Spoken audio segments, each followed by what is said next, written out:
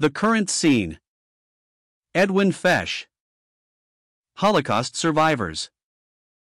Last June, about 10,000 survivors of the Nazi attempt to annihilate all Jews within their territory met in Jerusalem. Half were from outside of Israel. This colossal reunion restored vivid memories as these veterans recounted their experiences to one another. Prime Minister Menachem Begin addressed this group with words of assurance. He traced modern anti-Jewish feeling back to the great reformer, Martin Luther, who was quoted as saying, "Burn the synagogues, put all Jews into stables, let them starve, let them suffer, let them crawl, for the sins they committed."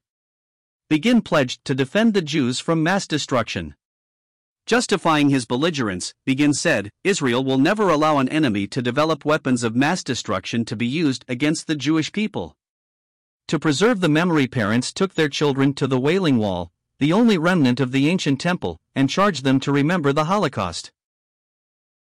A testament read in 6 languages vowed that the attempt to annihilate Europe's Jews shall never let the sacred memory of our perished 6 million be scorned and erased, and to remember what an indifferent world did to us and to itself. The nation of Israel holds a significant place in Scripture from the call of Abraham on through to the Revelation. Our Lord respected this fact. He said, "I am not sent but unto the lost sheep of the house of Israel." Matt 15:24. When we get into the epistles, we still find the Jew as an entity distinct from the church. For instance, Romans 9-11 and also this verse, "Give no offense, neither to the Jews, nor to the Greeks, nor to the church of God." 1 Corinthians 10 verse 32. In the Revelation, the 12 tribes are discovered and sorted out in chapter 7. Another thing of note is that the Jew monopolizes most of the Bible's prophecy. True, the world and the church are not unrelated to these prophecies, but the Jew generally has the center stage. Closely associated with these prophecies are the covenants made to Abraham and David and their descendants. In a nutshell, the Jew was promised correctional judgment if he sinned, Deuteronomy 30 verses 1-3. Next, the Jew has been promised consummate earthly blessings conditioned upon national repentance, Hosea 14.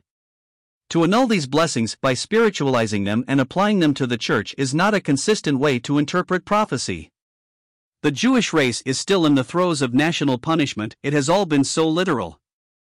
Proceeding from the example of the fulfilled prophecies, we conclude that the future ones relating to Israel will be just as literally fulfilled. 2 things will bring about Israel's long-promised blessing, namely, the Great Tribulation, or as described by Jeremiah, the time of Jacob's trouble, 30:7.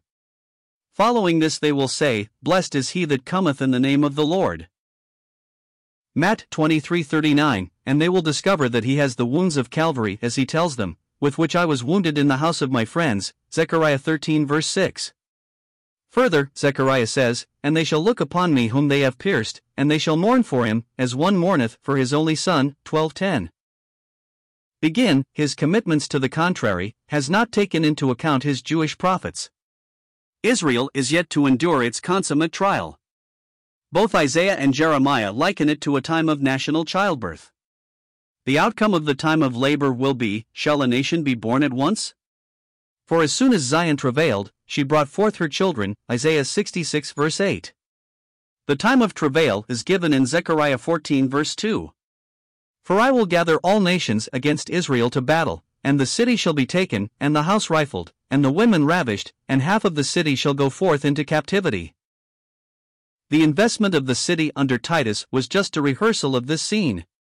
No deliverance came when the Romans destroyed the city. In Zechariah's prophecy, just when the nations are gloating that they have settled the Jewish problem, then, Zechariah says, "The Lord shall go forth and fight against those nations, as when he fought in the day of battle." The New Testament apostle and prophet, St. Paul, is inspired to write, "For if the casting away of them, the Jews, because of their rejection of Christ and the gospel, be the reconciling of the world, the Christian evangel to all nations, what shall the receiving of them be, but life from the dead?" Romans 11 verse 15. The coming of Christ to deliver Jerusalem is his coming to the earth and is not to be confused with the rapture of the church, which occurs at least 7 years before Zechariah's prophecy, when his feet shall light upon the Mount of Olives. The millennial blessing of the Jews fulfills an important part of the Abrahamic covenant, "And in thee shall all the nations of the earth be blessed." Genesis 12 verse 3. The world will profit when Israel is blessed. At this time of writing, the Ottawa Summit Conference has just adjourned. Its object was economics, but the fast-moving events in Lebanon unintentionally intruded into the discussions. They were deeply concerned with the gravity of events.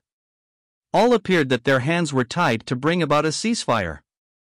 The Middle East has become center stage in the world's geopolitics. Most of the world's oil is there, and the Jew is the only reliable ally amid an array of unstable governments with one bent: Israel's destruction. A portent that indicates an approach toward the end times. Again, Zechariah comes to mind, and in that day will I make Jerusalem a burdensome stone for all peoples, all that burden themselves with it shall be cut in pieces, though all the nations of the earth be gathered against it. 12:3. Again, God says, I have spoken it, I will also bring it to pass. Isaiah 46 verse 11. Luther's anti-Semitism.